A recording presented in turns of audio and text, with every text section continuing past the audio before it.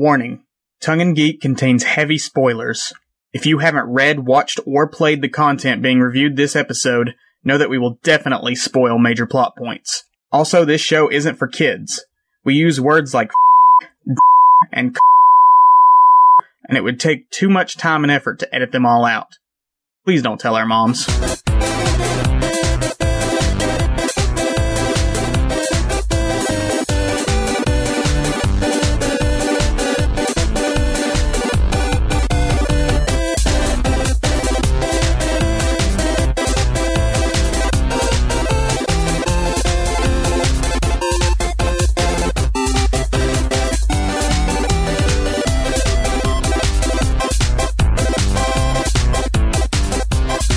Hello, lovely listeners, and welcome to Tongue and Geek, where two more white guys on the internet give their unsolicited opinions on all things geeky. I'm Isaac. I'm Tyler. And today we're reviewing a couple of Hulk's most iconic stories. The first is Future Imperfect, a 2-issue miniseries published in 1992 and 1993, written by Peter David and art by George Perez. The second is Hulk the Inn, also known as The Last Titan, which is a non-canon one-shot published in 2002 and written by Peter David again, and penciled by Dale Keown and inked by Joe Weems. Tyler, you mind if I take over the background here, since this is like my favorite superhero and everything? Yeah, go ahead. I just have one little bit of trivia that you probably already know. Yeah. That I didn't know that The End was actually an adaptation of a prose story that Peter David wrote. Yeah, it was in I thought that was cool. Yeah, it is really cool. It was in a collection of Hulk stories that were like published in, I want to say, I have it written down somewhere here. The Ultimate Hulk. Yeah. It's called The Ultimate Hulk. Yeah. 1998 is when that was released. There was a collection of short stories. Since I have a weird soft spot for superhero stories in prose, I'll have to keep a lookout for that book in secondhand store. I'm definitely going to buy that somewhere. So I'm going to start with a bit of my personal background, since the Hulk is my favorite comic book character. I've loved him for years. I literally couldn't tell you when I started loving the Hulk. I can't even really tell you what the first piece of Hulk media that I consumed was. I can tell you some of the earliest, but not which one is the earliest. You know, I could get into like a whole spiel about like why that might have been. I had a lot of anger issues as a kid, and Hulk served as both as like a power fantasy and also sort of a cautionary tale regarding my anger. But really, I just want to talk about some of like the early Hulk things that I grew up loving. The earliest ones maybe that I can think of were the big Essential Marvel collections, which if you don't know is like this great big omnibus of some of the earliest comics in Marvel's history from like the 60s and so on, reprinted in these big, thick paperback books that were in black and white instead of the original color. Basically newsprint. Yeah. It made them cheaper to publish and to sell like that. I had a bunch of those for a bunch of different Marvel properties. I think I had a Spider-Man one. I had an X-Men one, not of the original it was the original X-Men run, and also like the later one when they introduced Wolverine and Colossus and them too. But I had like 2 or 3 of the Hulk, so I remember reading a bunch of like the original Hulk comics from like the 60s and early 70s. So those are maybe the earliest ones I can think of that I had reading Hulk media. But also there was the 1996 Hulk cartoon. Whoop, whoop. I had a couple VHS tapes of it, and I never watched it all the way through. That might be a pod down the line to go back and revisit that cartoon. Hell yeah, I'd love to do that. I remember the theme song. Yeah, it was literally just them going Hulk over and over again, and then just like dramatic music overlaid. I watched like the first VHS tape of that cartoon basically every day when I was in like my early preteens and everything. Oh, little fanboy Isaac sounds cute. Mm-hmm. Also the Hulk 2003 film, which we're definitely going to do a pod on. I loved that as a kid. I have different opinions on it now that Tyler fights me about, which we'll get to. It is a misunderstood masterpiece. We'll talk about it some point down the line. But when I was a kid, I loved the 2003 Hulk film. I remember actually right after I got out of the theater seeing it for the first time, I went to the mall with my dad because he was the one who took me and my brother to see it. And he bought me a great big Hulk figure that was like at that age, it was like half the size of my body. It was a huge Hulk figure. It was like the size of one of those Megazords, like Power Ranger Megazords that stands like 3 or 4 feet tall. It was huge. So I had that for a long time as a kid. And the last piece of Hulk media that I can really remember as one of the earliest ones from my childhood was the game Hulk Ultimate Destruction, which came out in 2005. Which was a video game where you played as the Hulk, and you basically just beat the shit out of everything. You could smash up cities, you fought off the military, you got like all the Hulk's classic powers, like his thunderclap and ground smash and everything. It's just such a fun game. I put so many hours into playing that game. And I've been a fan of the Hulk ever since. I've not read every storyline of the Hulk. There's a lot of major ones that I need to go and visit. I haven't read a lot of the Professor Hulk stuff, actually, which is like a big oversight on my part. I love the character. He's like the themes and messages that go on with the character have lasted with me over the years, and we'll get into them when we start talking about these two stories. But I just think he's such a great standout in the superhero lineup because Marvel in particular, and I'm DC as well, but for me, I'm much more initiated in the Marvel universe. It has a lot of variety in the sort of versions of superheroes you have. You got the classic superheroes like Spider-Man and like the Avengers and everybody, but you also have heroes who don't quite fit that same general mold of just people in spandex fighting crime. Like the Fantastic Four, who are like the original Marvel characters, like they were more explorers and scientists than they were superheroes. Like they did fight crime and save the day, but it was really more of like exploring all these weird dimensions and places and worlds and stuff. Same with like Doctor Strange, he was a sorcerer who traveled between the realms and saw like these demonic entities and everything. It wasn't always just like, day-to-day crime fighting like in other superhero stories. And I think the Hulk is such a perfect example of that because he's not a superhero in the traditional sense. Like, yes, there'll be stories where he fights bad guys and he saves the day, but for the most part, it's the story of this wandering loner just trying to survive and find some semblance of happiness in a world that fears him. It's the story of Frankenstein's monster merged with the story of Dr. Jekyll and Mr. Hyde, where a man is trapped, two souls trapped warring within one body, and also a misunderstood monster. It's just such a combination of classic storytelling tropes that go so far beyond just the superhero genre. The Hulk is just like this. There's so many story avenues you can pursue with the Hulk. Yeah, pretty good spiel. Where do I pick up from? Is that the invitation for me to go over my experience? What's your background with the Hulk before I get into the specifics of these stories? Believe it or not, considering I'm the horror guy, it actually took me a while to really get into the Hulk as far as comics were concerned. I remember watching the 90s animated series a lot as a kid. Love that. Mm-hmm. I used to watch reruns of the 1970s Lou Ferrigno show. I used to be a big fan of that. I'm going to cut in real quick. You know what's hilarious is that I never really watched that show much, but I bought the movie ending of the show, which was the death of the Incredible Hulk, after seeing the 2003 Hulk film. Like, what? No, this can't be happening. And then I watched the movie, and I'm like, this isn't the same character at all. This doesn't look anything like the movie. This is just a guy in green paint. I'm confused. That's hilarious. Yeah. But anyway, continue. So I watched that show a lot, and I also loved the 2003 film. I still love the 2003 film, but that is a conversation for another day. We'll have it. I can't tell you why it took me a while to get into the comics. It just didn't work out that way at first. I guess maybe I wasn't in the right mood at the time, but I always just kind of put them off and put them off and put them off. Mm-hmm. And as far as deep diving into a source material, it didn't really start until Al Ewing's Immortal Hulk came onto the scene a couple of years ago. Yeah. And I had heard rumblings that this book is great. It's amazing. It's one of the best books on the stands. All right, I'll try it. So I started reading that, and it is amazing. And that made me want to go back and revisit some of the other Hulk stories. A lot of Peter David stuff. I mean, he wrote the character for 12 years. Yeah. He saved the Hulk. Yeah, pretty much. Greg Pak with his, Planet Hulk, World War Hulk. Mm-hmm. And I'm actually working my way through the Bill Mantlo run, which he took over the book in the 80s, Mm-hmm. the early 80s, and he was kind of credited as also revitalizing character before Peter David. Yeah.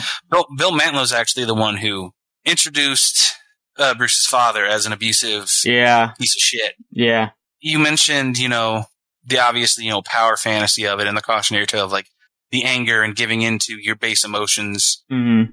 That's kind of obviously what drew me to the character as a kid, Oh, he like gets angry and he can kick anybody's ass and destroy things. Like, don't fuck with the Hulk. Mm-hmm. But it's not through my more mature adult eyes, reading the Hulk now that I just truly understand how tragic the character is. Oh, yeah. Like, they go some dark places, and we're going to talk about them in these stories, but they go some dark places in almost every Hulk story.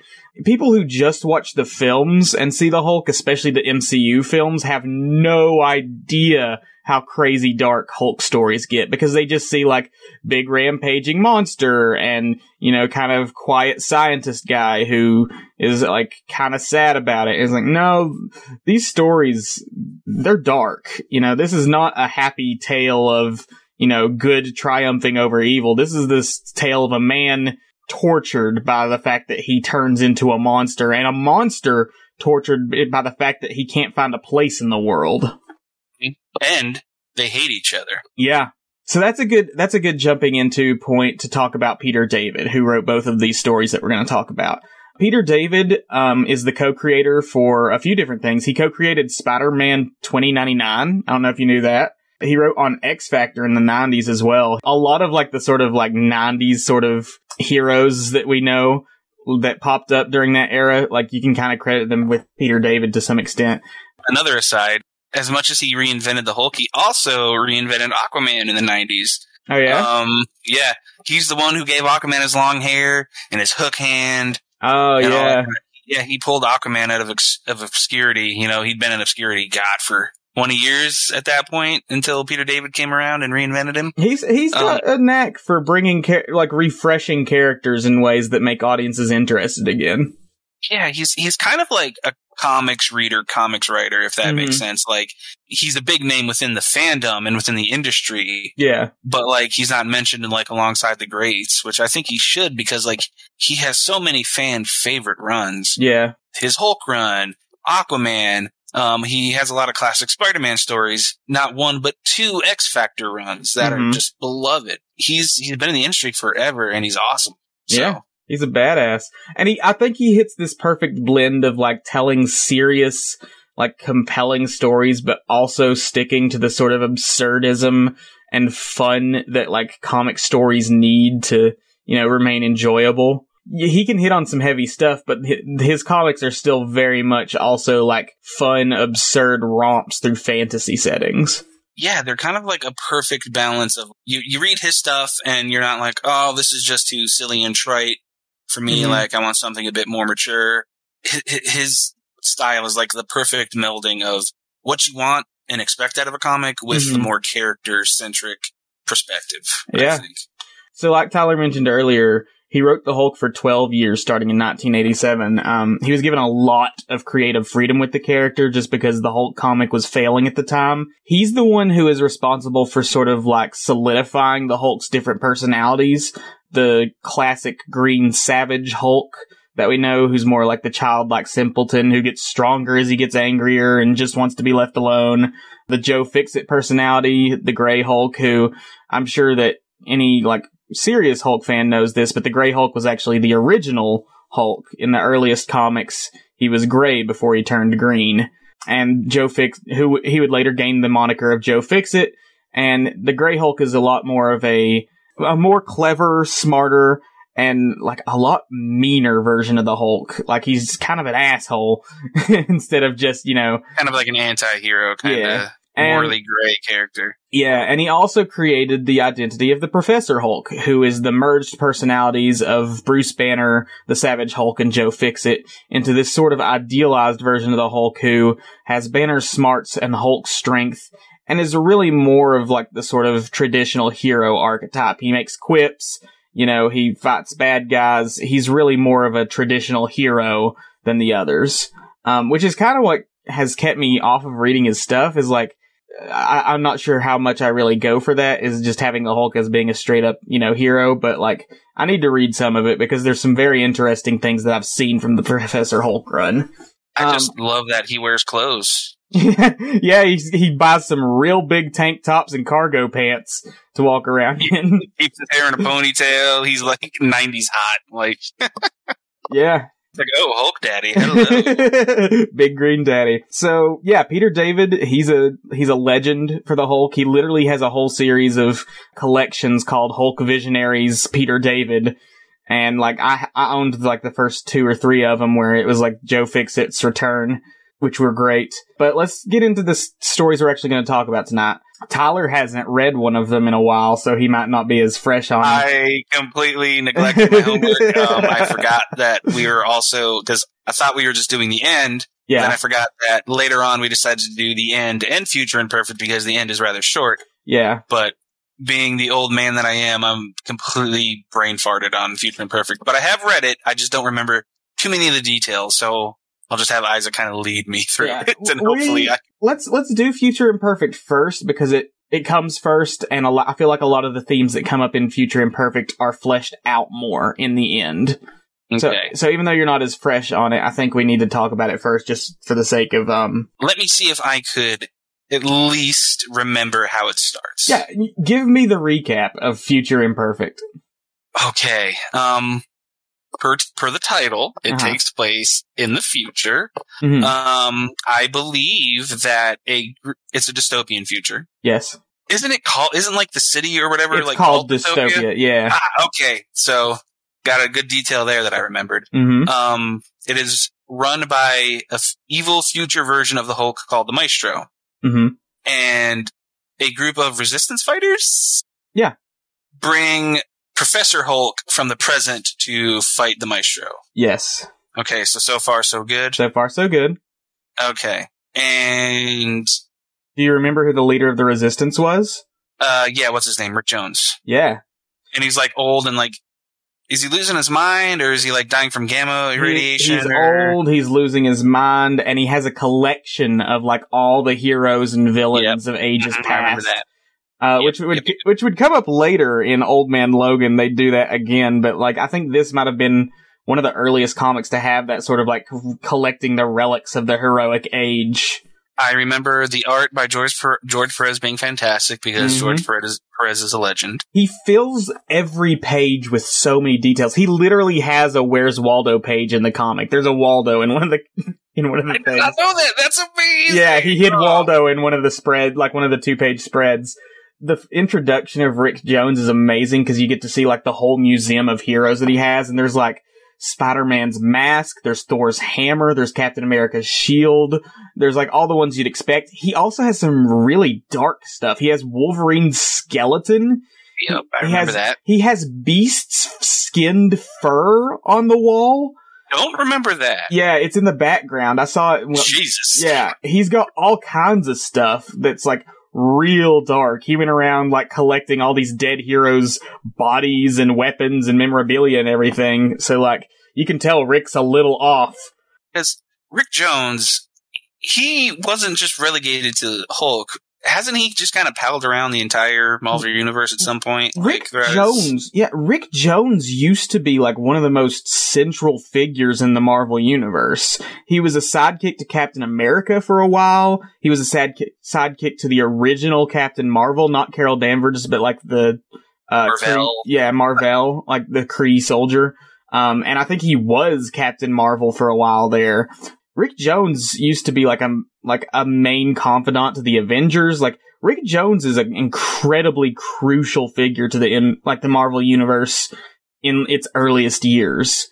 What are you waiting for, MCU? Don't be cowards. Yeah, give us Rick Jones. Kind of too little, too late, I'm afraid. But like, I have so much love for Rick Jones as a character because there's so much to him that has not been explored in anything else but the comics, of him being the best friend to like the world's most feared and hated monster. but also being like a friend and confidant to like the world's greatest heroes at the same time. There's so much complexity to Rick Jones. Good point. Yeah, I mean, I'm not overly familiar with like some of his deeper cuts, but with characters like that, like it's hard for writers to figure out what to do with them. Yeah. It's like, oh, he's just the human dude that's like here, like amongst all this crazy superheroic nonsense. Like, where do you plug him in? Where do you fit him? Like, what do you do with him? He's kind of like the Jimmy Olsen of the Marvel universe. Right. Like, he's always there, but never central. Yeah, like when somebody figures out how to utilize him well, he's really fun. But most of the time, it's kind of hard to be like, Rick Jones, just get over there, like get out of the way. Right. You want to continue with your recap of Future Imperfect? You're doing great so far. Okay, those I hit the main points. It's sad, but most of what I remember is the weird sexual stuff that happens. That's an important thing to talk about. So let's get into that recap a bit. So first off, the Resistance is led by Rick Jones, but also his granddaughter, Janice, named after Janis Joplin. It's interesting because we get to this world of dystopia, and it is the kind of dystopia you expect. It's like a lot of people living in poverty in the streets, a lot of crime going on. Like ruled over by a tyrant who really doesn't care about the citizens, but only his own, like, hedonistic pleasure. What's really funny about this comic was the ways that they tried to get around the sort of censorship at the time, because this was back when, like, what was that code called? There was, like, a comics code for the longest time that, like... I keep wanting to call it the Hays Code, but that's film. There was a comics code that basically was like, if you have any of these sorts of themes or words in your comics, we won't put our thing on your comic and it won't sell as well. And it stuck around until the early 2000s of all times. I think it's just called the Comics Code. It might have been. They got around a lot of the, like, problems with swearing by just coming up with their own future swears. And it's like, it's really disjointed because they'll talk about like, oh, frack, they got him, instead of like, oh, fuck. And like, they talk like, stick that, and so. They talk about like, oh, are you sliding me? Are you sliding me? So they didn't just like make up like language for cursing. They made up like this whole like new future slang. And some of it's so damn funny. It comes off as like so weird and out of time and out of touch. I know it was intended to sort of show like the disjointed future from where we are today, but like it just comes off as so damn funny. Janice Jones goes back in time at Rick's behest to get Professor Hulk to fight the Maestro, because the Maestro is this tyrant ruling over dystopia. What's interesting is, like Tyler said, this was the Professor Hulk persona of the time, so this is the sort of Banner mind, and this is also the same personality who eventually becomes the Maestro. When the Maestro becomes evil, he was the Professor Hulk before this. He's not necessarily like a separate personality. He's more like what the Professor Hulk terminates to. Like the final result of the Professor Hulk personality. This much smarter, much more cunning version of the Hulk who has all of Banner's wits and smarts, but is also like a cruel-hearted tyrant ruling over the world. For the time, this was a very interesting character, because like comics do like evil doppelgangers all the time, but the Professor Hulk persona was supposed to be this sort of idealized version of the Hulk. Like, finally Banner has found some notion of peace within himself that has resulted in him becoming a true hero, and then we get this version of the Maestro where we still see all of Banner's smarts and everything, but all of his compassion and empathy is gone. It's the evil doppelganger, but for it to be like the Hulk's evil doppelganger, a character who is already sort of suffused in moral grays, it's an interesting angle to take. I think it's why the Maestro has stuck around within the fandom for so long, even though there's not too many stories with him. Yeah, what I find interesting about the Maestro, and from what I remember of the story, as you said, like other superheroes have had like evil version stories through time. Something about the Maestro is extra sad and extra tragic, because so much of the Hulk story is just Bruce and the Hulk trying to find peace from each other within themselves, to just not be hunted anymore, to not be in pain anymore, and to not like hurt and destroy anymore. Here comes the Maestro, and like Hulk and Banner are probably in the best place they are at this point in his life. And then like all of a sudden, like here's this like reminder, like, hey, no matter how much you try, no matter what you do, this is your end point. You know, there's nothing you can do, because eventually you're me and here I am. And this is what your life has become. It's also a different kind of monstrosity than we've seen with the Hulk before this point. You know, before this point, you had the Savage Green Hulk, who was like a child throwing a tantrum, who would like destroy and rampage against his better, against his knowledge. He wasn't smart enough to really keep his strength under control, and if he was pushed to fighting, he would, you know, go on a rampage. Then you had the Grey Hulk, who was meaner and more sort of conniving than the Green Hulk, but he didn't really go out of his way to pick too many fights. He did occasionally with people he really despised, but for the most part, he was still just kind of like, I don't want people fucking with me, I just kind of want to do what I do. He literally became Joe Fixit, just an enforcer in Vegas, just so he could avoid the whole superhero scene and just kind of like, you know, get by on his own life on his own. But with the Professor Hulk, we get to this point where, like, now the Hulk's a hero again, and then we see the Maestro, who is this version of the Hulk who's a monster, not just in the sense of, like, he causes destruction and damage, but he does so willfully. He's intentionally hurting people. He's intentionally being this tyrant who just very literally rapes and pillages to do whatever the hell he pleases. It's a version of the Hulk who no longer cares about being left alone, and now has found a place in society by ruling over it. He's the Hulk that says, I'm tired of these puny humans, you know, treating me like a monster. Instead of a monster, I'll be their god. Yeah, and what makes it sad is that you can tell how much this is torturing Bruce Hulk. Yeah. Like, he gets injured at one point, right? Yes. And Maestro breaks his neck and has him paralyzed for like days on end. You're reading this comic, and from what I remember, half of it is just like sitting with Bruce Hulk as he's just kind of ruminating on like what to do, what this means, if he can stop it, like if this is his destiny. And a lot of it is the Maestro trying to convince Banner that, like, this is not a bad world I've created for us. I've created a good world for us. You could be a god here with me. Yeah, and it's like, maybe I'm just extrapolating this from my own memory and it doesn't quite have this kind of tinge to it. But, like, it's kind of like, maybe Maestro is, like, appealing to, you know, the Savage Hulk side of Bruce Hulk at this point. Like, hey, remember how we were hounded and hunted our whole life?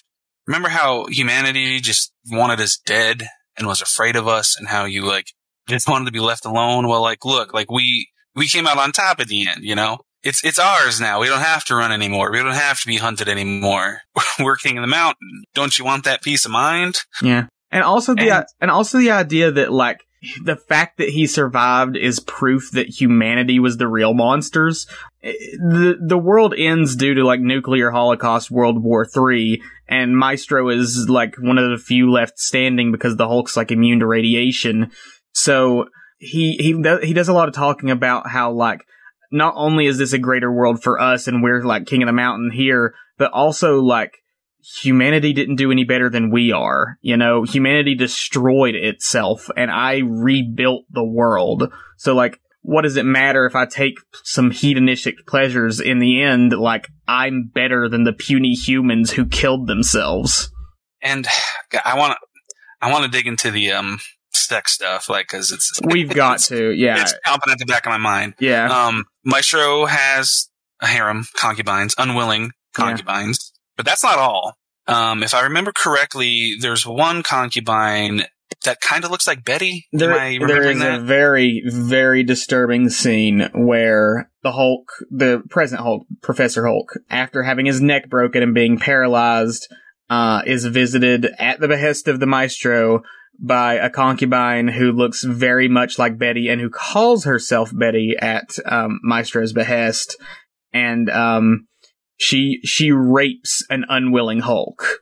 Yeah, and I'm sorry, I'm not like laughing because it's uncomfortable.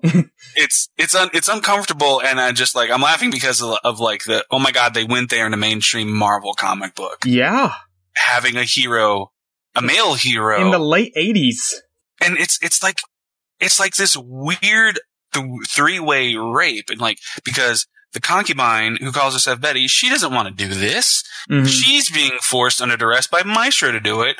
So in some weird, twisted psychological way, it's almost like the Hulk raping himself. Like, as weird as that sounds, like, I mean, that subtext is there. Yeah. Like, and it's pure psychological torture.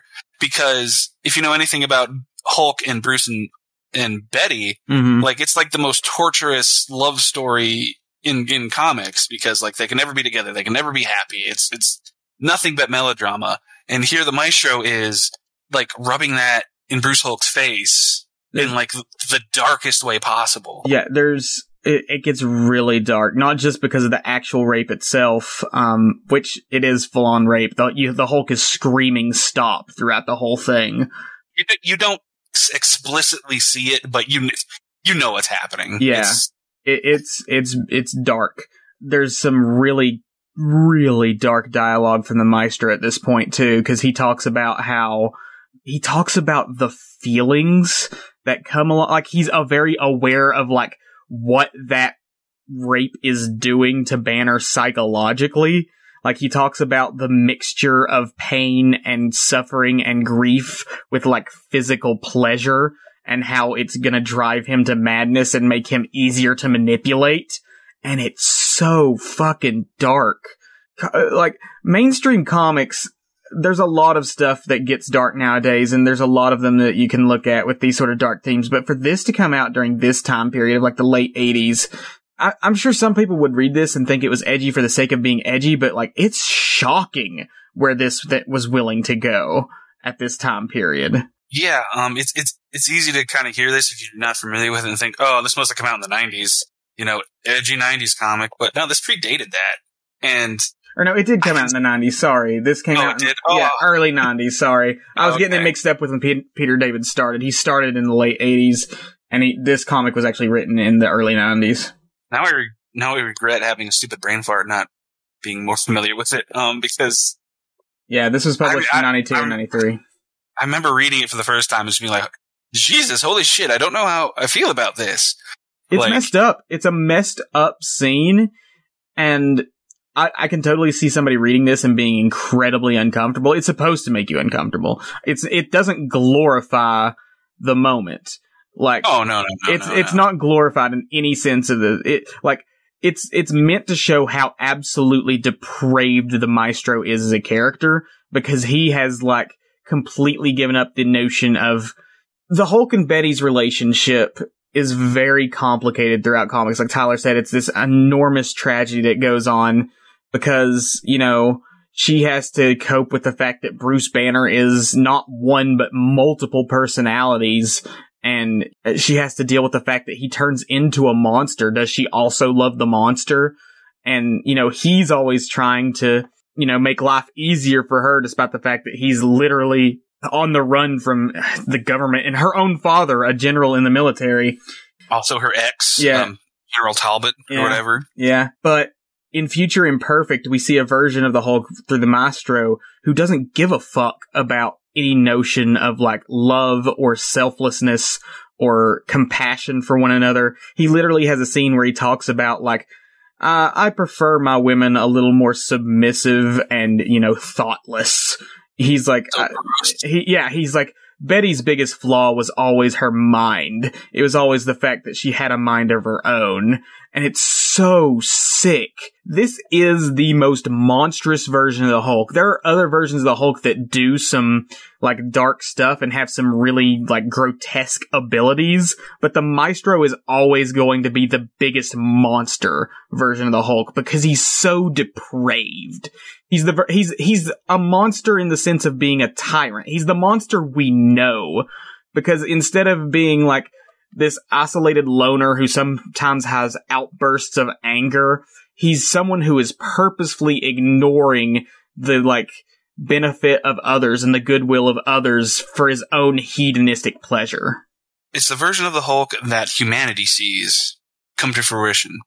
The Maestro is the Hulk that Thunderbolt Ross sees, that the public sees, that, Hulk's few friends try to tell people that that's not what he really is. But then here comes Maestro, turned into what people are afraid of what the Hulk is when he wasn't. It's also Bruce Hulk, looking at what he tried to fight public perception as. What he personally became. It's not just Bruce Banner's perception of the Hulk. It is Bruce Banner who has become an idealized version of himself, now realizing that even that idealized version can become a corrupted monster, and perhaps the worst version of the Hulk to exist.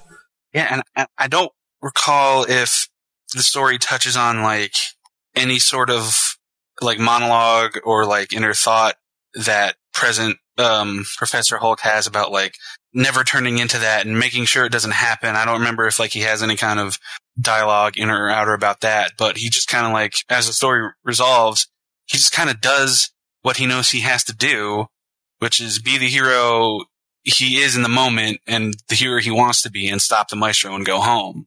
And that's what he succeeds in doing. Do you remember how he does it? It's so cool. He uses the time machine majigger. Dr. Doom's time machine that Rick Jones found.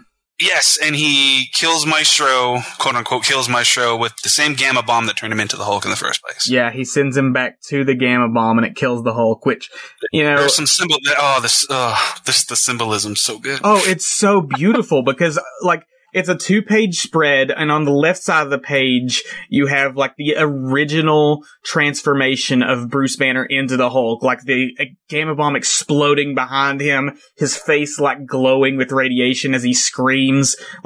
It imitates, those original comics so well. And then, across the page, you have the huge gamma explosion itself, and then on the right side of the page, you have, the Maestro screaming, his body irradiated as it dissolves into, this skeletal dust. It's so good. It's such good symbolism. And the thing that brought him into the world took him out by his own hand. Don't they fight in the Resistance... They fight in Rick Jones's Museum to the Heroes, and amongst all of the dead, and the symbols of the dead. Yeah, Maestro kills Rick Jones because Rick Jones has been in a hover chair that might have belonged to Professor X. I don't know. That sounds about right. I kind of sort of remember him being a wheelchair of Professor Xavier in there. I don't remember if the one he's in is actually Professor Xavier. It's a futuristic hover chair, which I don't know if that was introduced for Professor X at the time or not. But it's really sad. Rick Jones actually pulls out Captain America's shield to block the Maestro's punch, and he gets pushed back into Wolverine's claws and dies on the claws. So, one relic of the past is used to defend himself while another one is killing him. Yeah, he surrounds himself with it, and it's how he dies.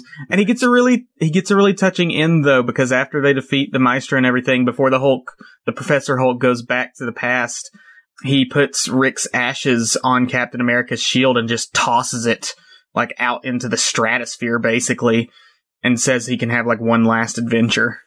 Aw, that's sweet. I don't remember that part. That's cool. It's some of the final panels of the comic. So it's two issues, and they're double issues, right? Yeah, I think they're double length 40 pages. Issues. Yeah.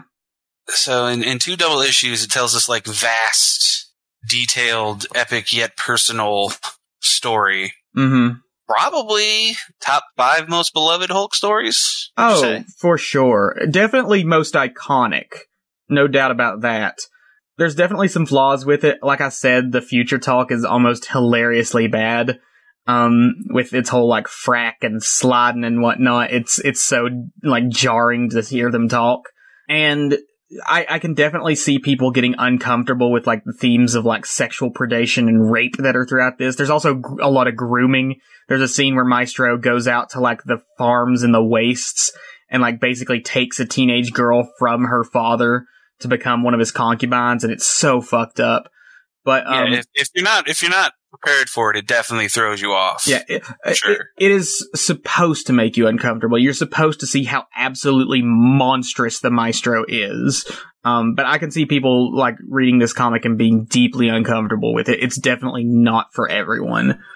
Despite those flaws, it's a great story that just shows how bad Banner has it off. Because even when he finally seems to have everything figured out, even when he's at his most heroic, he can see like how you always have the potential to be a monster. You, Bruce Banner, not just the Hulk. Is there any other themes and symbolism of Future Imperfect you want to touch before we get to the end? Because I'm tapped out because, like I said, haven't read it in a while, so I'm fuzzy. So you got to lead the way on this one more than me. We can move on from Future Imperfect. I think that's most of what I wanted to talk about with it. Gotcha. Let's move into the end. The end, like we mentioned earlier, was a comic adaptation of a short story that was in an anthology. The end was part of Marvel's The End series. The Hulk isn't the only one who had this. There was The End for a bunch of characters. These were sort of like non-canon final stories for characters like Wolverine, Captain America, Iron Man, Punisher, and the Fantastic Four. A lot of characters got this The End treatment where it's like, this is what it could be like if we decided to, stop writing this character's comics. This is where we might leave them after all of their stories are said and done. Basically a what if, but under a different gimmick. Yeah. That being said, even though this is a non-canon ending, I'm going to go ahead and preface this whole story by saying, for me, this is the ending of the Hulk. Like, if they were to stop writing the Hulk today, this is where his story would end, with this story. Because it is... It hurts. I know it hurts, but it wraps in so well all of the themes of Bruce Banner and the Hulk. Let's get into it. So there's not too much in the way of plot to talk about. The premise is that Bruce Banner, the Hulk, is the last surviving member of the human race, everybody else having been killed off by nuclear holocaust during World War III. Very similar to Future Imperfect. Perfect, yep. Except this time everyone's dead. It's literally just Bruce Banner. And Bruce Banner basically just wanders this dead world on his own, almost wanting to die, and definitely wanting to die by the end of the story, but still battling with the Hulk for control of his own body. All the while he's being followed by this vidbot that, records his final days, that was sent by a bunch of different alien races that just wanted to make sure the human race was dead. It's so messed up. The Skrull and the Kree, which if you know anything about Marvel Comics, have been warring for thousands of years in the comics. They had a temporary alliance to ensure that humanity was gone, and they sent this vidbot down to watch his final days, which is so messed up. But yeah, where do you think we should start with this story?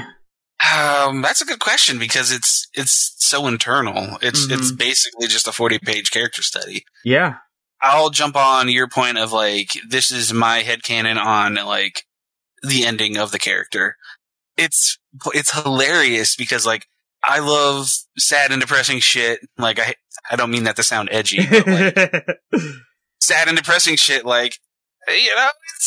It's a story choice that appeals to me. Yeah. And the first time I read this, I thought it was really good. I'm like, that was good. Yeah, that was cool. It was dark. It was interesting. It was sad.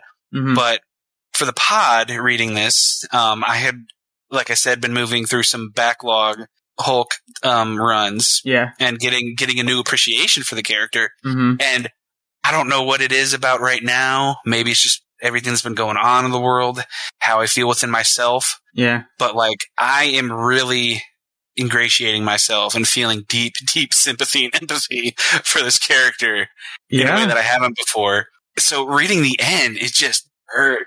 I don't want it to be his ending. I know.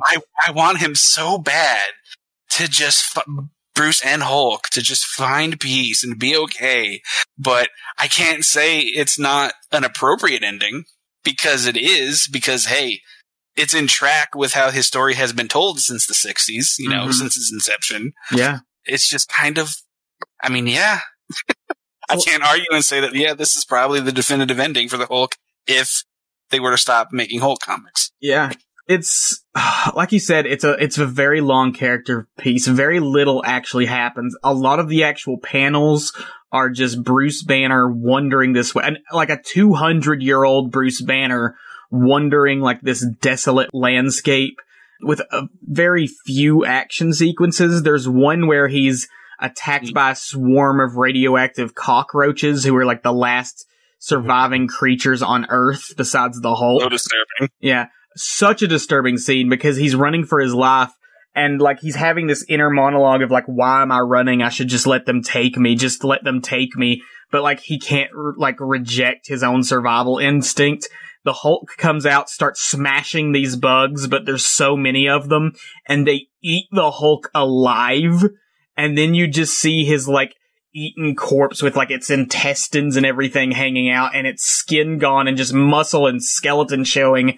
Like after after the cockroaches are done, they just leave what the remains of this corpse, and the Hulk just slowly regenerates from it. Like the Hulk refuses to die. The Hulk has a healing factor like Wolverine. I don't know if every Marvel fan knows that. Some of the abilities that the Hulk has are a little like more esoteric. Also, fun fact: this is completely off topic. Do you know the Hulk can see ghosts? I didn't know that as like a verified just kind of power he has now. The Hulk can see ghosts and astral projections. That was a way that Doctor Strange and Charles Xavier would get in touch with him at times. He could see their astral projections. So that makes sense, and it kind of ties into what's been happening in Immortal Hulk too, with the Green Door and all that. Yeah. Anyway, the Hulk's like would slowly regenerate just because this whole story in particular. Let's get into some of the specific themes of it. One of the core themes of the Hulk, if not the core theme of the Hulk, is the idea, and this is an old mythological idea, of multiple souls trapped within one body. Multiple identities fighting for control over one body, one destiny. Here we have the Hulk and Banner fighting for control over their body in a way that's pushed to its absolute limits.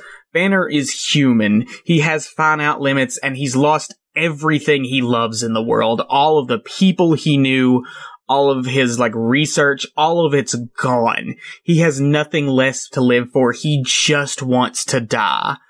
But the Hulk is a being who has spent his entire life running, trying to avoid being like caught by the military or superheroes, trying to just be left alone. Literally, Hulk just wants to be left alone is like his second most popular phrase after Hulk is strongest one there is and Hulk smash. So here the Hulk finally has what he always claimed he wanted. He has solitude. He has a world where he's no longer being hunted and hounded except occasionally by these cockroaches. By mutant man-eating cockroaches. Yeah. And the Hulk is still not satisfied because he's still trapped with Banner. He still has Banner fighting against him for control over his body, and neither one of them is right here. You know, Banner just wants to move on. He wants to be at peace and, like, die and, like, be reunited with his loved ones in whatever afterlife exists in the Marvel Universe. And the Hulk just refuses because he sees that as, like, a way of letting everyone else win.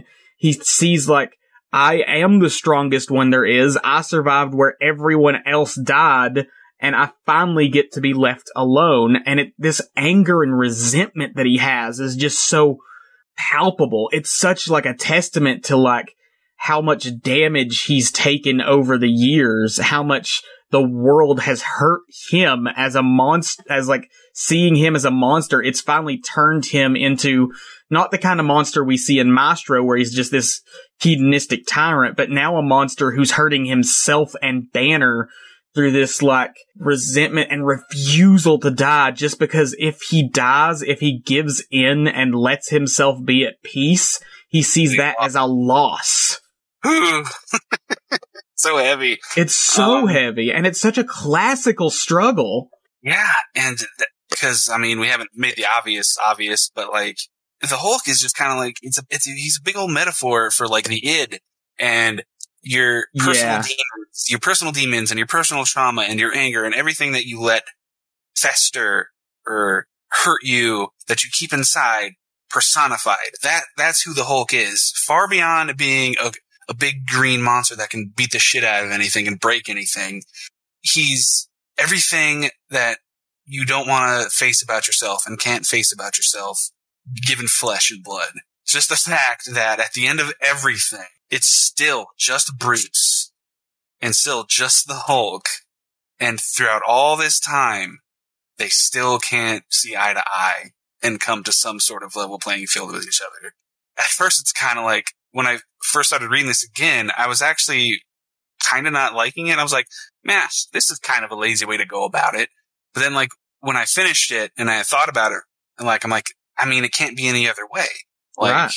Because they've been through so much. They're like different people on so many different aspects. Like, they're never gonna be eye to eye because their hatred for each other is like on the atomic level. It transcends disagreement on ethics or morality. It's like, what's the word I'm looking for? It's almost like biblical. They're like antagonism. Yeah. And there's that biblical sort of, there's a mix of like Greek and biblical mythology that gets mixed in by the end of the comic of like the story of Prometheus bringing fire to man, but also a vision that Banner has of like Eve coming to him to start a new Eden and also seeing his friends in heaven. Like, this is like an age-old story. There are so many myths about multiple souls fighting for control over one body throughout all cultures throughout the world.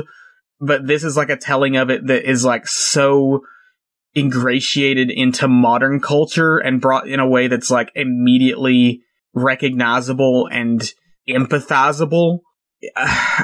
I can't even express how much this story speaks to me in so many different ways. Banner and Hulk are both aspects of each other, and they're two sides of the same coin, and they're both sides of the coin that hate what the other represents.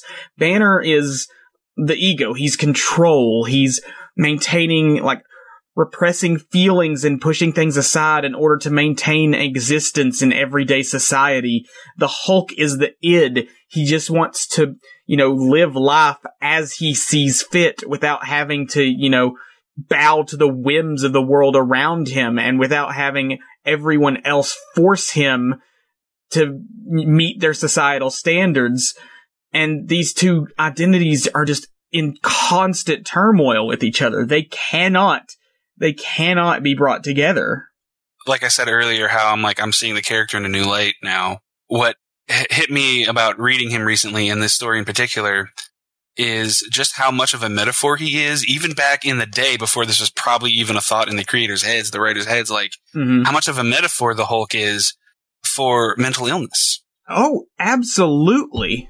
And the stigmatization society still has for mental illness. Of course, people in the real world, they don't turn into giant green irradiated monsters because of their mental illness, obviously. Yeah. But what he represents is a total metaphor for mental illness and how society treats it. Not to get too personal, but as somebody who struggles with his own, anxieties and hang-ups and personal issues, reading him recently and this story in particular just really hit on a different level where I'm just it's more than just comic book stories that I'm having fun reading. It's just man, Hulk and me, we got some things in common. That's why I think it's the perfect ending for Hulk, because it hits all of the core themes of the character in a way that immediately makes them recognizable. Let's talk about the ending of the comic. There's a moment where Banner tries to kill himself by throwing himself off a cliff. Hulk transforms and saves him because he refuses to die. But The comic finally ends with Banner having a heart attack after having a dream of being reunited with this beautiful woman who closely resembles Betty, and she talks to him about starting a new Eden.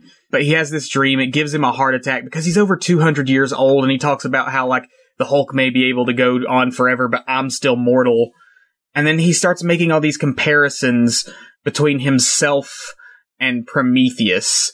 Just like Prometheus brought fire to man, the Hulk like he brought the gamma bomb into the world, like this primordial force into the world. The Hulk being one of the earliest Titans in the Marvel world. You know, the Hulk was literally, after the Fantastic Four, the earliest Marvel character. You know, I think Captain America he's older because he came out in the 40s, but like, I don't think that was necessarily like Marvel Comics, or if it was, it wasn't Stan Lee's Marvel Comics. They purchased the character later. The Hulk was one of the earliest Marvel heroes, and this idea of him being like the last of the Titans left after all the other heroes are gone. He's the last Titan striding the earth, doomed to suffer for his hubris. Bruce is having this whole like mythological metaphor working out in his head as he's basically just like dying, and the Hulk is in return trying to figure out what's going on. He's like, what is Banner doing? What is this trick that you're trying to pull on me, Banner? Why are you trying to kill me? Banner is going through, like, he's having this realization of how he and the Hulk are like the myth of Prometheus, but the Hulk is at the same time just trying to figure out what's going on. He's like, what is Banner talking about? What is this trick that he's using to try and get me this time? That's a good segue into a broader topic of, you know, comics as modern day mythology. I mean, you hear that a lot. You hear people say, you know, our comic books are great because they're our modern mythology. At first you'd be like, okay, but what does that mean? Like, well, here's a perfect example. Just this one story with this one character, like, so many like mythological themes and ideas are tied into these characters. That's what people mean when they say, you know, comics are a modern mythology. And that's why I think people are still so attracted to comic books. Why fans are forever going to fight back against, you know, the perception that, you know, they're just silly, they're for kids, they're outlandish, they're goofy, like, stop taking your cape shit so seriously. It's like, no, like, that's comics and these superhero characters, they're just a valid vehicle for, you know, deep and emotional and philosophical storytelling as anything else. Yeah. What a myth is, and there's tons of definitions of myths by tons of wonderful storytellers smarter than me. But what a myth is to me is a story of realism within a story of fantasy.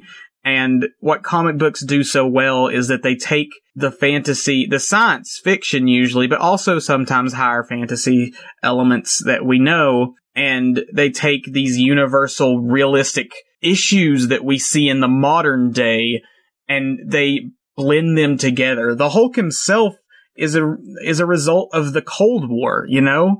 When the Hulk came out, he was a warning about the whole Cold War mentality, and like, the gamma bomb was meant to be like a way to end the Cold War and everything.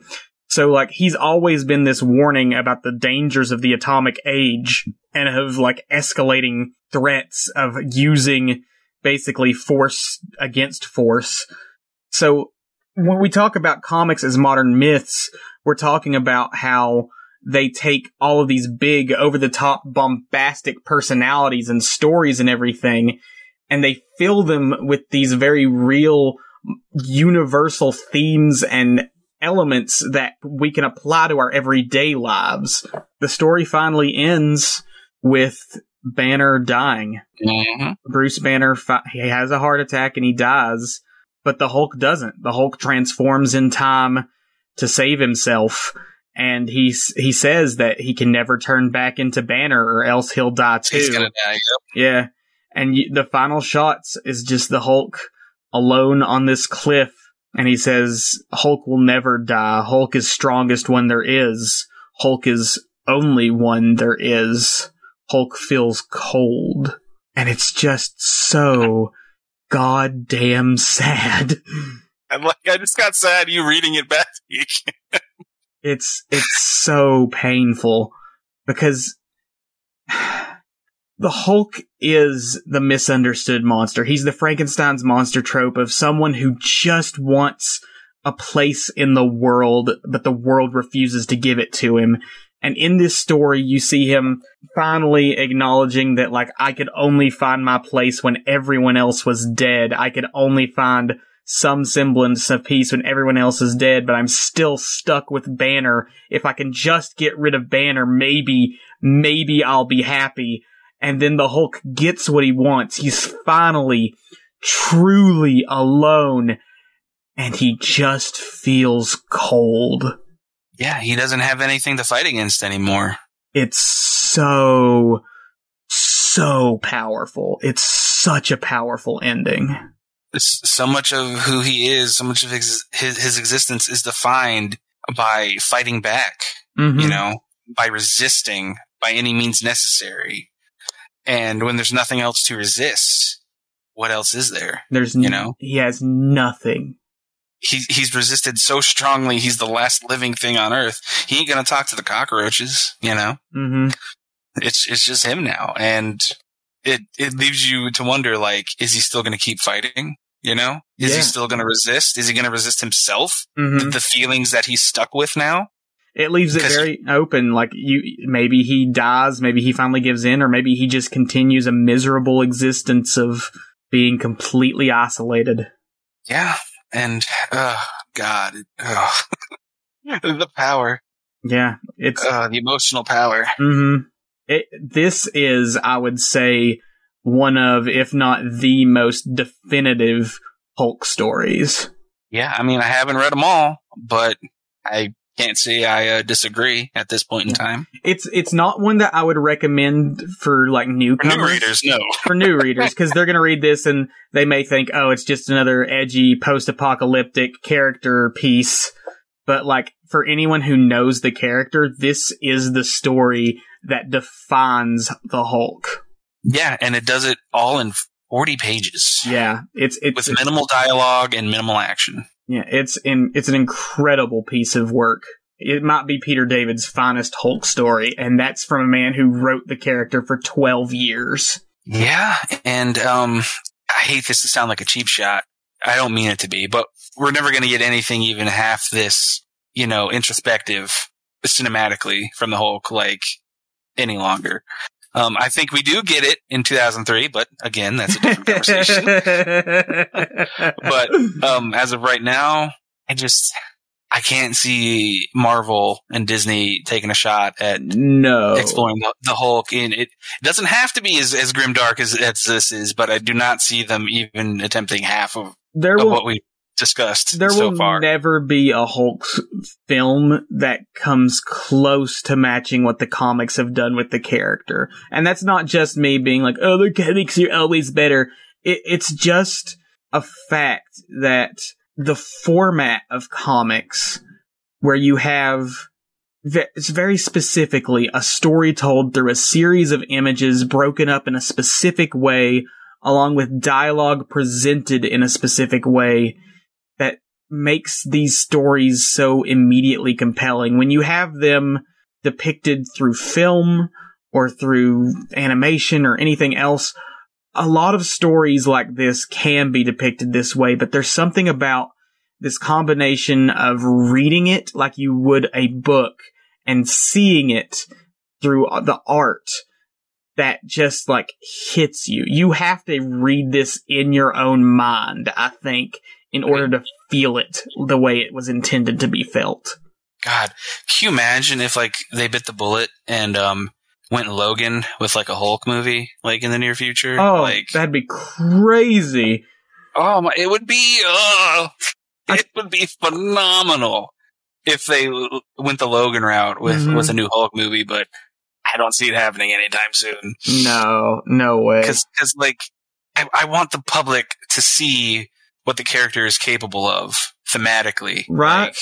Like, again, I'm not trying to knock what has come before, because I think the MCU has done good things with the character, but you and I can both agree that we don't like how the character ended so far in the MCU. The Hulk has been on a downward spiral ever since the first Avengers film. That was when he peaked. The first hot take. The Incredible Hulk film was boring.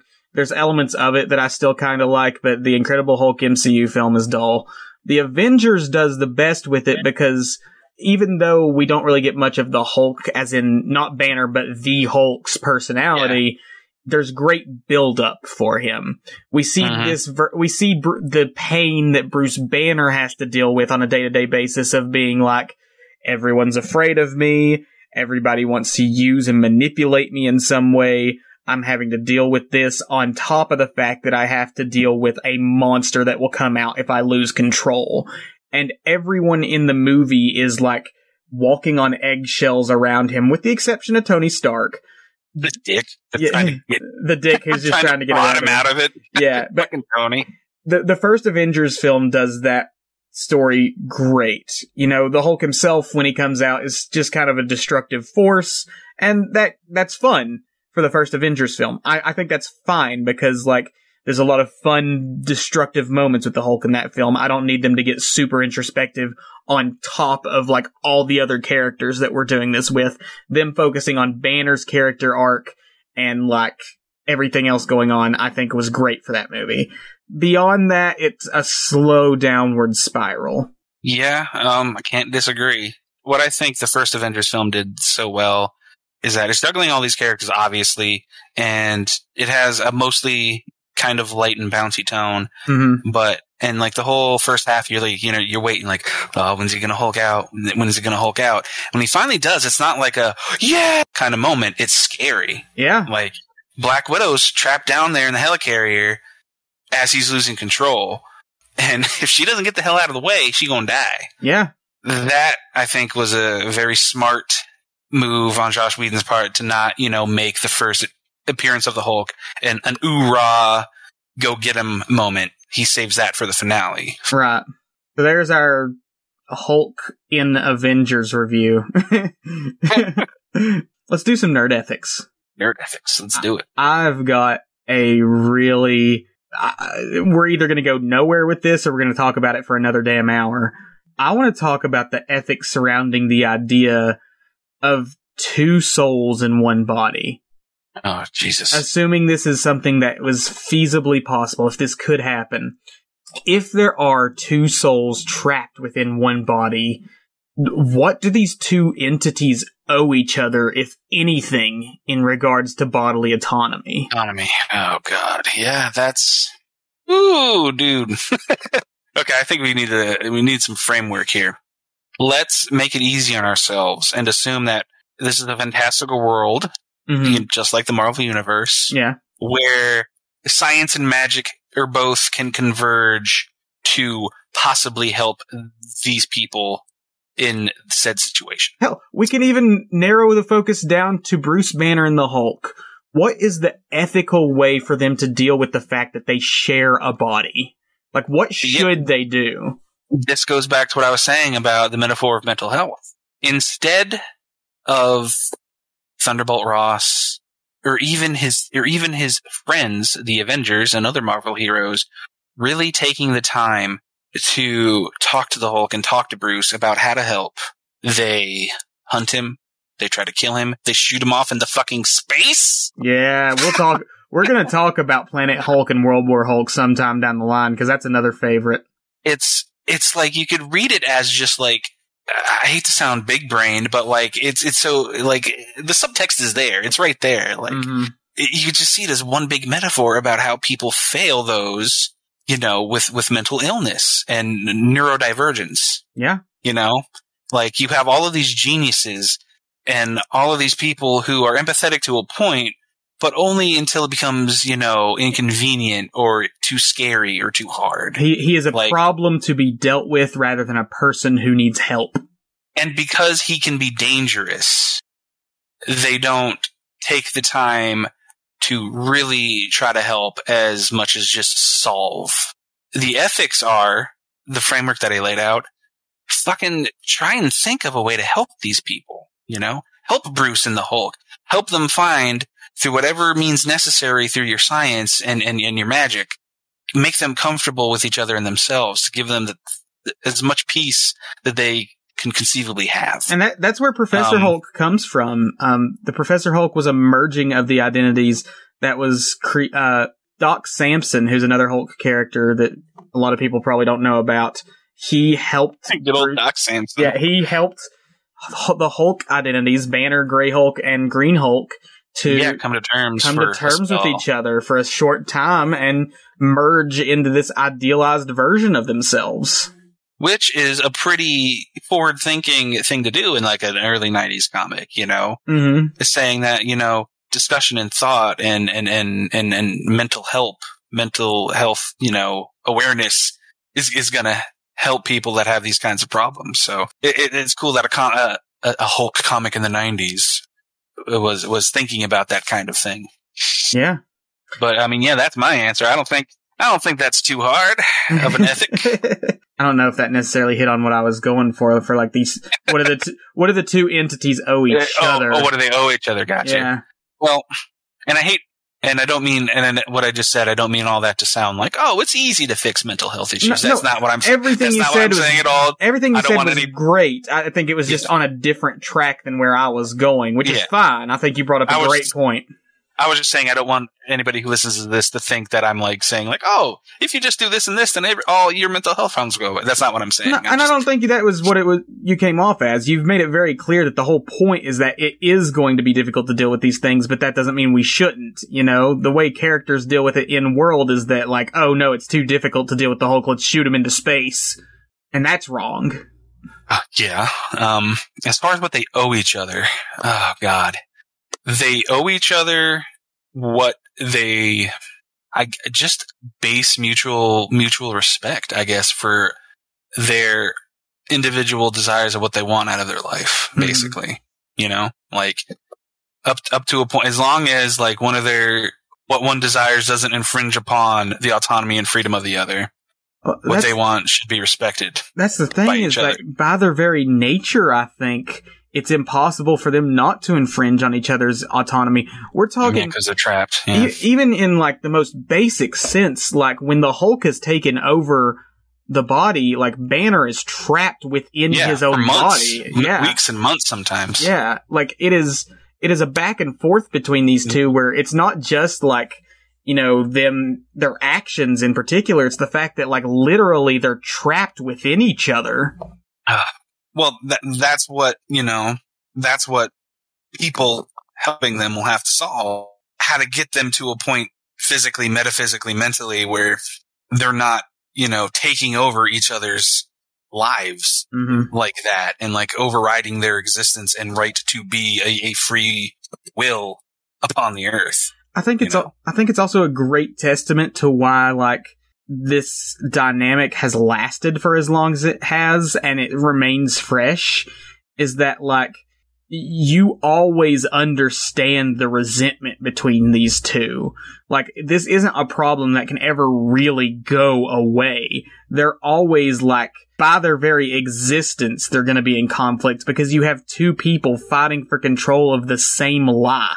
Mm-hmm. Yep. You can kind of make I could see people making the argument of like, Hulk was created through unnatural circumstances. How much right to life does he have? You know, Banner, as opposed to Bruce. Mm-hmm. Banner might see him as a parasite on his life, and he does in a lot of times. But you don't have the Hulk without Bruce. Mm-hmm. Without what happened to Bruce, without his experiences and his past abuse and his trauma and everything that he's experienced. Yeah. How much can you quantify the Hulk as his own separate being and entity when so much of what he is because of what happened to Bruce and who Bruce is? You know? The Hulk wasn't born in the Gamma Blast either. No, yeah. The Hulk just awoke what was in there in the first place. It gave form to something that was already inside of Bruce. Bruce Banner, literally in the comics, they talk about this. Bruce Banner has a dissociative disorder where he has multiple identities within him. The Hulk was not born from the Gamma Blast. The Gamma Blast just gave the Hulk a way out of the body, out of Bruce. To say that either one of them has their right to claim the body is to say that, like, one of them is more Banner than the other, and none of them are. All of the versions of the Hulk are pieces of Banner that have manifested in different ways. Oh, man. I figured this one would get heavy. I didn't expect it to get so heavy. Yeah. This is what I love so much about the Hulk, is that, like, there's tons of great themes and messages to look in superhero stories in general, but I feel like a lot of them come down to sort of similar tropes of like sort of the Spider-Man thing of like great power, great responsibility. A lot of superhero stories kind of come down to that. With the Hulk, it's not a matter of great power, great responsibility. It's a matter of what does it mean to exist in a world that hates you and in a body you don't have control over. Yeah, and like that's not even something that like more modern nuanced takes on the character have explored. Like it's been there since the beginning. Yeah. Even though those older comics are, big and colorful and he's fighting monsters and stuff all the time, like that basic like struggle has been there from the very first issue and has continued. Like of course he has been a superhero like we've established, but I really can't classify the Hulk, the Incredible Hulk title as a superhero book because that's not the focus of the story. For most of its run, no, I wouldn't say it is either. He certainly filled that role at times, but it's not a story of a hero who saves the day and fights against bad guys to maintain a peaceful status quo. That's not the theme or the aesthetic of the world of the Hulk. I mean, the Bill Mantlo run that I mentioned before that I'm reading, it starts off with him just trying to honor the dying wish of his beloved Jarella. You remember Jarella? Yeah. He's carrying her dead body, like over like the span of like 4 issues, just trying to get it to her final resting place on her homeworld. And like, it's so fucking sad. Because he's just like, Hulk made promise that he would bury Jarella at her home and return her to her people. That's what I'm gonna do. And it's just this struggle for him just to do that, just to be a decent person and honor somebody that he loved who was, again, taken away from him. I will say that, unfortunately, a recurring trope with the Hulk, and this is why I think they need to focus exclusively on Betty Ross as his only love interest, is because they can continue to, like, focus on the dynamics between them. But unfortunately, the Hulk, like many other superheroes, suffers from the trope of fridging female love interests. He's had multiple throughout his run, and they're killed for dramatic effect. Jarella being one of them. Kyera, the old strong from Planet Hulk, is such a fun, cool, badass character, and she gets fridged just to spark World War Hulk, which sucks, even though that is a great storyline. Yeah. Bridging's a complicated issue. I don't know if I want to get into it right now. It is, and we'll talk about it at some point, I'm sure, maybe when we actually get into Planet Hulk, but, like, I don't think that every instance of a love interest dying is an instance of fridging. But, like, that's basically my general take, too. Yeah, but I do think it is also a problem, specifically because it seems to target female love interests and killing off interesting female characters in order to spurn the character arc of a male character. Like, it is an issue. I don't think every time it's brought up, it's an issue. Yeah. We'll get to that at some point. Like I said, maybe with our Planet Hulk review, which we will do, because we're going to talk a lot more Hulk down the line. I'm glad this has opened shit up for us. He's a great character. And it took me so long to really see how great of a character he is. I'm glad you've come around. I love him so much. He's my favorite comic character. Let's get into review.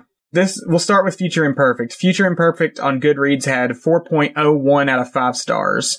First review's from Dan Schwent. Dan says, the art is fantastic. Page after page is crammed with detail, from the 2-page crowd shot near the beginning, complete with hidden Waldo, to the Maestro's trophy room. I had way too much fun spotting all the artifacts and dead heroes. 3 out of 5 stars. Okay. Not a very substantive review, but no, but the art's great. Art's great, and like I said, I love how George Perez fills every panel with so much detail. It's great. I agree with Dan here. Donovan says, the dichotomy between the Hulk and his crazy future self, the Maestro, is deeply literary. There's always Bruce versus Hulk, man versus monster, control versus rage, but throw in the Maestro and it adds a whole different level of psychological exploration. 4 out of 5 stars. I think we kind of covered that too. Yep, we pretty much covered that. Totally agree. Yeah. Man versus self. This one's from Matthew. Matthew says, a great read. I just wish it wasn't so inappropriate. The author could have insinuated how inappropriate Maestro was. 4 out of 5 stars. Like I it's said, a matter of taste. Yeah. It's it goes to some dark places. I understand this isn't going to be everybody's cup of tea. In recent years, there's been a lot of focus on how sexual abuse is treated in fiction. Mm-hmm. And you can make the argument that, for a mainstream comic book character, going that far is inappropriate or wrongheaded or tone deaf. I mean, and you're allowed to feel that way, of course. Because it's like the touchiest subject, to depict in fiction is sexual abuse and sexual assault. But I don't want to subscribe to you can't tell something that serious and real world and dark in this kind of story, because I think that kind of hamstrings the creativity. And who's to say that just because these are stories about colorful characters and outlandish characters that they have to be relegated to just that they can't touch upon real issues if the author wants to go there. Right. I'm kind of tripping over myself. I want to be more articulate at this point than I think that's a great point. I think it's always a matter of presentation and how respectful you are about the topic. I think in this story in particular, it is brought up to show how monstrous these acts are. Exactly. This is what the villain does to show how much of a monster he is. It's not being done in a way that sort of is meant for raw, women are objects to be. It's to show how far this character has fallen in his distorted future self. It's not meant to be degrading to women. It's meant to show that this character degrading women is an act of malice and grotesque hedonism. Yeah, and I would think Peter David maybe went that far to, emphasize the monster, what I was saying earlier, of how people saw the Hulk, for so long. I don't want to put words in his mouth, but it reads to me he's okay, he's seen as this monster by the world, by so many people. He doesn't want to become that. He's not that. He knows he's not that, but what if he was? He's the monster turned into the ultimate monster, he's in order for the psychological push and pull between them in this story to have maximum impact, Maestro has to be everything that could possibly be evil about the Hulk. Yeah. This idea of power corrupting, not just in the sense of his physical power over everyone else, but in the form of social power that he now has over everyone else as well. Yeah, what if, the mind and the body of Banner and Hulk became corrupted and decided that they want power? What happens when you remove all of the sympathetic elements from this story? That's what the Maestro is. So, to reiterate, it's definitely going to push some buttons for people who just, don't want that kind of content. Yeah. In their comics. Totally understandable, but from what I remember, I think it's mostly done tastefully. Yeah. Next review is from S.A. S.A. says, I don't really believe that the Hulk would aim for and be happy with being a ruler. That's just too much social involvement, and the Hulk is basically a really irritable introvert, so he would hate being in charge. 3 out of 5 stars. Yeah, that's kind of an interesting point. I can't automatically dismiss that, because the story, I'm assuming the new Maestro comic gets into why and the how, but Future Imperfect, from what I remember, doesn't explain why and how he becomes the Maestro. Well, there's two things. One, yes, there is a new Maestro comic, and we'll get about it in recommendations, that explores how the Maestro came to be in the first place. But two, this is also specifically the Professor Hulk persona. This is during this period of time. Maestro is the Professor Hulk persona pushed to its absolute most monstrous limits. Okay, that's a good caveat to reiterate. During this, it's not just the Hulk turned into this. It's this Hulk turned into this. Yeah, because the Professor Hulk was a hero. He worked on a superhero team called the Pantheon, who I think were descended from Greek gods. Like, he was a hero that went around saving the world and everything, and had a lot more respect within the superhero community, while he had this Professor Hulk identity with Banner more in control. Like, this was a very social Hulk. This was a Hulk that could act with others without being afraid of being seen as a monster. And the whole point of the Maestro here is showing how that, like, being accepted within society could corrupt him to where it's like, now instead of it being like, I just want to be left alone, it's like, I'm going to take over everything because I deserve it.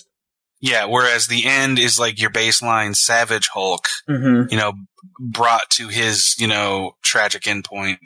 Maestro is Professor Hulk brought to his tragic endpoint. And that's such a great element of this character too, is that, like, there's so many different versions of this character, and yet they all speak to differing, sort of like a prism. There's multiple faces to it, but it's all a similar story of, like, man versus monster, and you can approach it from so many different angles depending on which Hulk you want to, like, focus on. And that's something that Immortal Hulk does great. Yeah, I was just gonna say, like, we're in the variation of the Hulk who is protective of Bruce. Mm-hmm. The Devil Hulk. Who loves Bruce. Yeah. We'll talk about Immortal Hulk at some point. It's about to end. It's gonna end tomorrow as the last issue drops. And we end of an era. I'm going to throw this out here. I've been reading Hulk for years, literally over a decade now. Immortal Hulk may be the best consistent mainstream run of the Hulk in his entire history. Yeah, there's a lot of people share that sentiment. I can't. I mean, from what I've read, yeah. I mean, I haven't read everything, of course, but yeah, it's fantastic. It's phenomenal. Has a perfect understanding of what makes this character work as a character, and he pushes the whole, like, man and monster theme to its absolute most grotesque limits. It's fantastic. We'll talk about Immortal Hulk later. Let's finish up review now. Let's move on to The End. The End got 3.99 out of 5 stars on Goodreads. A little lower than Future Imperfect, actually. I think where it's more of a character piece with a lot less happening, it's maybe a little less interesting to general audiences. Yeah, probably. First off is Gavin. Gavin says, the combo of the two halves, Banner and Hulk, constantly at odds with each other is fascinating stuff right out of psychology textbooks.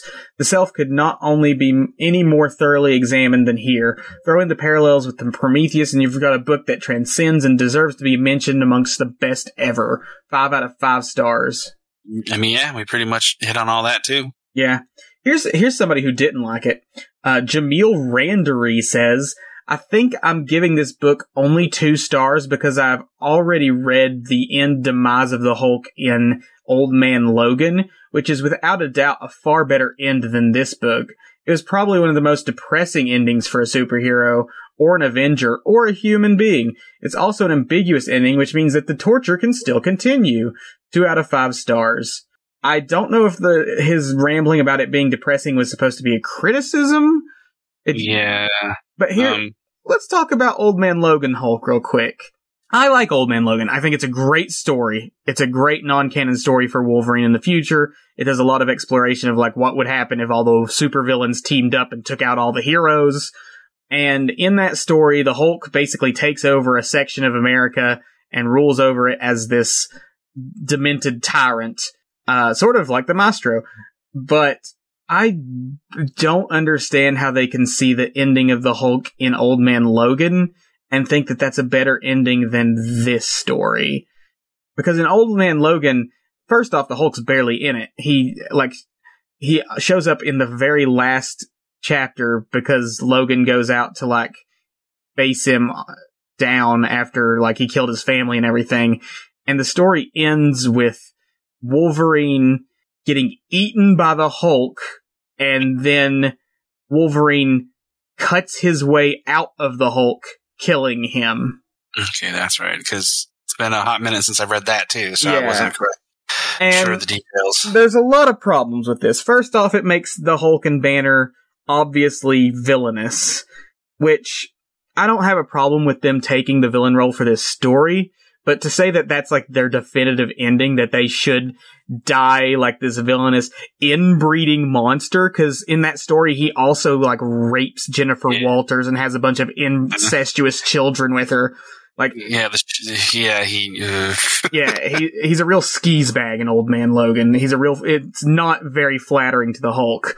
And it's obvious that version was inspired by Maestro from Future Imperfect. Yeah, he's meant to be monstrous in this version. He was riffing off of that version, so. But to say that this is the defending ending of the Hulk, first off, this is me gonna flex a little nerd muscle. The Hulk getting cut open would not kill him.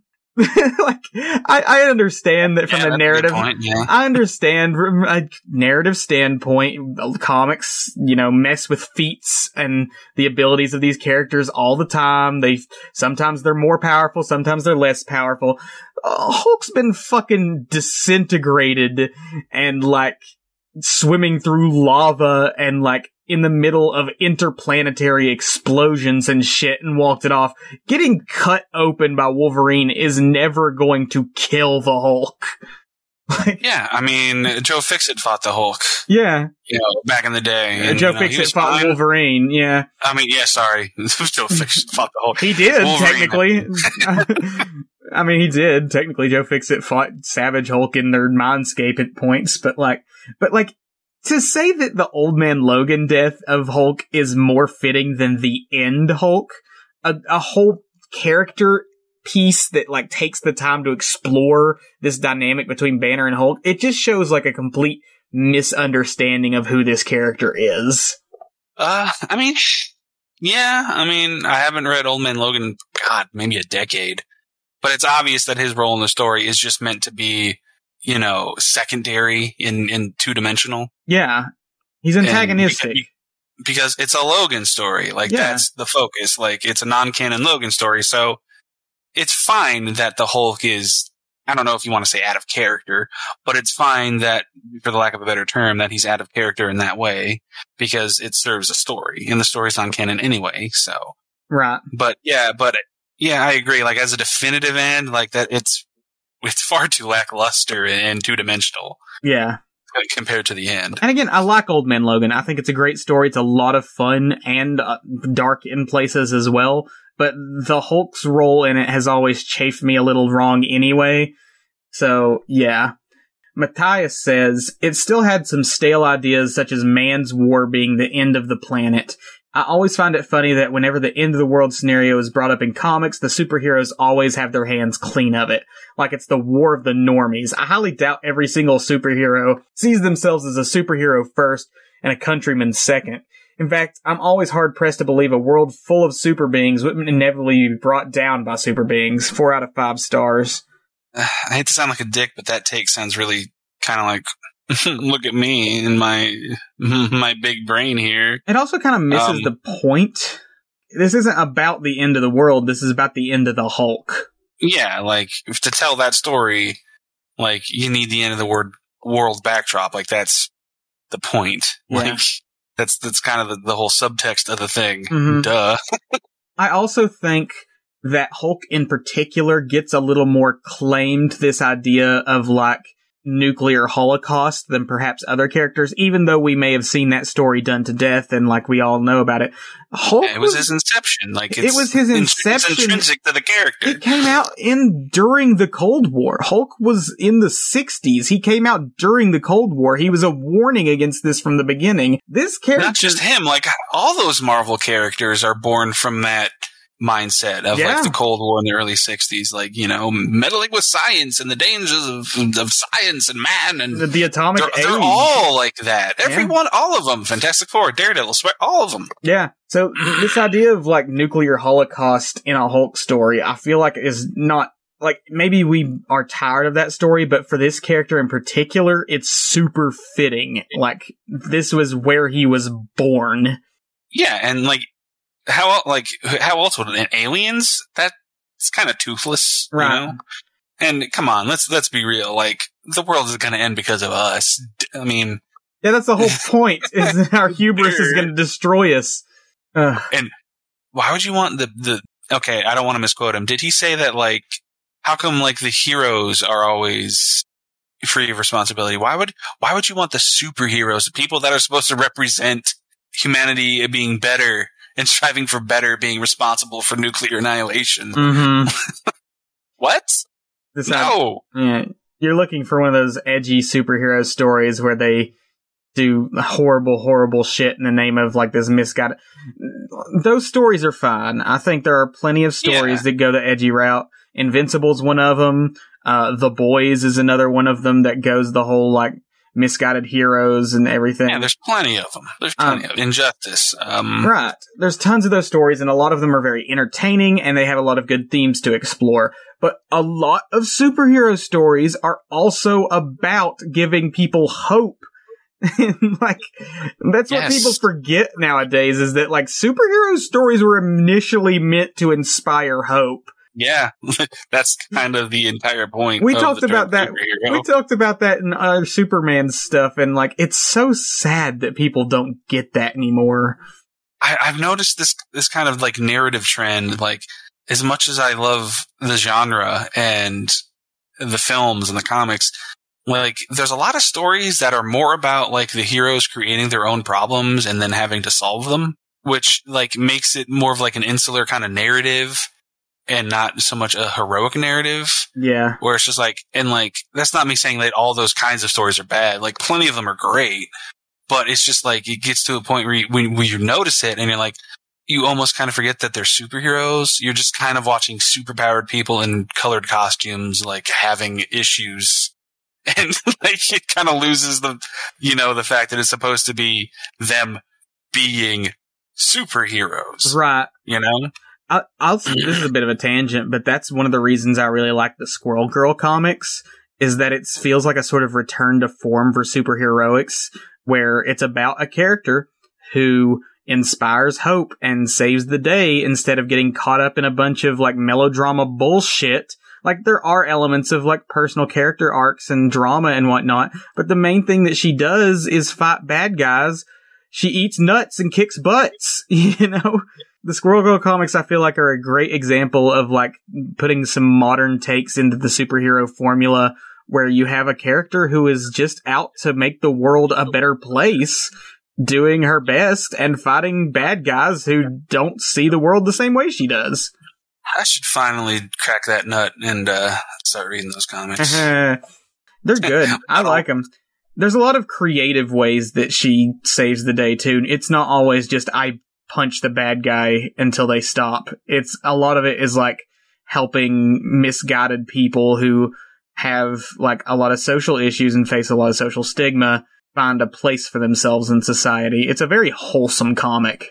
Good to hear. I've heard a lot of hot takes that, you know, people who hate Squirrel Girl because, like, they try to push it so hard and, like, it's just trying to be like another Deadpool and, like, they make her OP and I'm like, I've barely even read any of those comics, and, like, it's obviously a concept that you're not supposed to take 100% seriously. Comic fans and their, like, obsession with, like, power levels and lore and the minutia of continuity drive me up a fucking wall. Who cares? It's so funny that it's so funny. These things have been in publication since the 30s. Like, just so funny you mentioned that. Our last review that we're going to talk about, Timothy Banks. If you're a Hulk fan, this is a must read. Also explains a ton about Hulk and his abilities above the other heroes. This story solves the age-old question of who's the greatest Avenger. 5 out of 5 stars. You missed the point. This is not about a story proving Hulk stronger than any other hero. Yeah, he sounds like they just kind of took the, like, Hulk is the strongest there is at face value and didn't, like... He got to the second to last, or the third to last line. He got to Hulk is strongest when there is, and he stopped before he read Hulk is only when there is, Hulk feels cold. Yeah, Hulk is the strongest one there is. That's what this whole story was about. That's the problem. That's the character growth. It's like, ugh. Anyway, that wraps up review. I've got a bunch of recommendations. Do you have any before I take over? I didn't think of Rex because I'm terrible at this podcast apparently. But I guess like if you're interested in some good Hulk history from the past, read the Bill Mantlo run that starts in the 80s. I can't remember the specific title. It's in the 200s. I know that. I think like 230 something, maybe 240s. Yeah, go with the Bill Mantlo run for some really good classic Hulk stories. Yeah. And some of his, like, the early ones, I think, are a lot of campy fun. Like the ones first from 6 the issues 60s. by Lee and Kirby. Yeah. Starting with the comics, like I said, I read a lot of the Peter David stuff. Not all of it, because he ran for 12 fucking years. The Hulk Visionaries, like, there's collections of Hulk Visionaries Peter David. I recommend at least volumes 1 and 2. It's the reintroduction of the Grey Hulk right before he has his Joe Fixit personality. And it's this great sort of, like, character introspection of, like, who the Grey Hulk is, before he, like, sort of finds his place as Joe Fixit. It also has a lot of fun stuff with the leader as the main antagonist. Banner trying to work out his relationship with Betty. He also has like a duo of Rick Jones and one of the agents of S.H.I.E.L.D. who are like trying to keep him on the run from the government. It's a really fun run, so I definitely recommend Hulk Visionaries, Peter David, those collections. Planet Hulk and World War Hulk, both written by Greg Pak. These are probably some of the best Hulk stories written in the past, basically since the 2000s. Probably the most popular. At least the most popular, yes.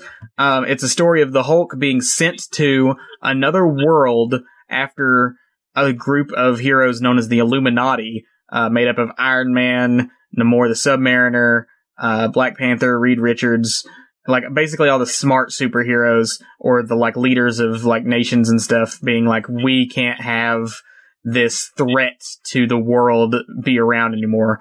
They shoot the Hulk off into space, so he's no longer a problem. He lands on an alien world and finally kind of finds a place for himself. This is a very savage, brutal world that kind of accepts and even celebrates his like violent outbursts and his rage. He becomes this sort of heroic figure on this world. It's a great story. It's a great new personality for the Hulk. Like, they straight up make a new Hulk persona here called the Green Scar, aka the World Breaker, who is one of the most powerful versions of the Hulk and a fucking fun one to follow.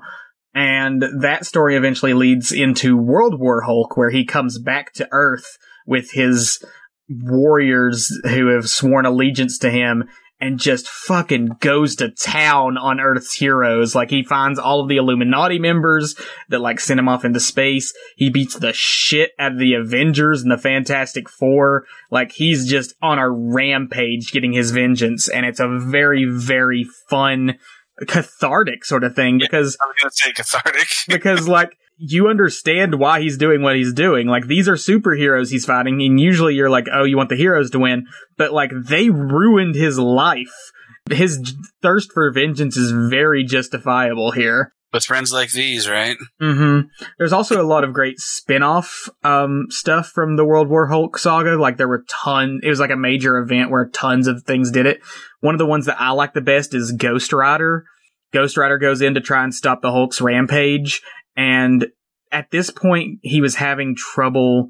It was like the Ghost Rider personality and the human personality were in conflict with each other, where the human was trying to, like, control the Ghost Rider, but the Ghost Rider persona was like, no, you're not doing this right. And they had do you remember if it was Johnny Blaze or Danny Ketch or? I think it was still Johnny Blaze at that point. I can't remember for sure. But he fights with the Hulk, and the human persona just isn't strong enough to beat Hulk. But when the true Ghost Rider comes out, like the actual spirit of vengeance Ghost Rider comes out and is like facing down the Hulk, he just leaves because he thinks the Hulk's in the right for getting his vengeance. And it's just the perfect, and like he just stares down the Hulk and he just turns and walks away, and it's so fucking metal. That's fucking awesome. Yeah. Because people, and I don't mean this to sound backhanded, but more casual Marvel fans probably don't know that Ghost Rider is one of the more powerful characters in the Marvel universe. He's top tier. Like, he's literally an agent of hell. He's like on par almost with Doctor Strange in terms of raw magical power. He's a super powerful character. And he's a fucking guy with a flaming skeleton skull head. So he's just fucking cool. Yeah. As much as I love the Hulk, and the younger version of me would have been like, Hulk is strongest there is, Hulk is the best here is, nobody can beat the Hulk. Like, there's a lot of characters out there in the Marvel Universe stronger than the Hulk, and Ghost Rider's probably one of them, depending on who's writing him. Yeah. Well, there you go, Al Ewing. After Immortal Hulk, write a Hulk versus Ghost Rider miniseries and answer the question. Or Hulk becomes Ghost Rider miniseries. Oh shit! Hulk Rider. Hulk. Frank Castle's already become the Ghost Rider. That's true. Why not Hulk? Yeah. We talked about Immortal Hulk. We'll eventually get to that one. We're going to get to Planet Hulk and World War Hulk 2 eventually. We're going to get to a lot of Hulk stuff down the line eventually. It's just going to take some time. I mentioned earlier, there's a Maestro comic that started releasing, also written by Peter David, explaining how the Maestro came to be. There was a 5-issue miniseries released in 2020 and another one released this year. And there's another miniseries coming out, I think, next year. The original was just called Maestro. The second was called Maestro War and Pax.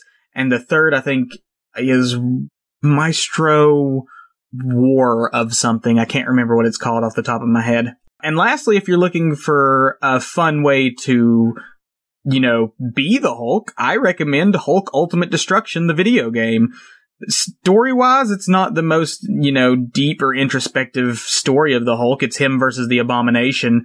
But it's a lot of fun to just smash shit and, run through buildings and fight the military and everything in that game. I think it's a really fun one. So if you're a big fan of the Hulk, maybe pick that up.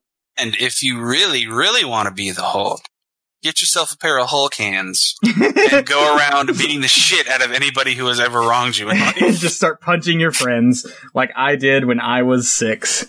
Because the Hulk hands are like the greatest toy that has ever been invented. They really were. The original Hulk hands, now they're like kind of half open. Yeah, they screwed them up. Because people punched each other with them. Yeah, they used to be big, meaty, solid, hard styrofoam fists, and now they're just kind of like weak gripping hands. They're like open gloves, and it was because kids would beat the shit out of each other with them. That's the point. They're Hulk hands. Exactly. That's what they were for. I have forgotten to do ratings on so many of these reviews, which is fine. Like, the numbers don't mean anything, but I don't have like a fancy rating for these two. Future Imperfect, I would give, if I'm giving just like a regular ass review, I'd probably give it like an 8 out of 10. Hulk the End, I'd give a fucking 10 out of 10. Perfect story. Okay, cool. Yeah. I will give million out of a million cockroaches is what I give. I was gonna say, like, I will give the end 10 million flesh-eating cockroaches out of, like, an eternity of the Hulk feeling cold. Tyler, take us out. The Hulk is a sad boy, but the Hulk hands are a great toy. So read the Hulk because he's good. The end. Excellent. Top quality content.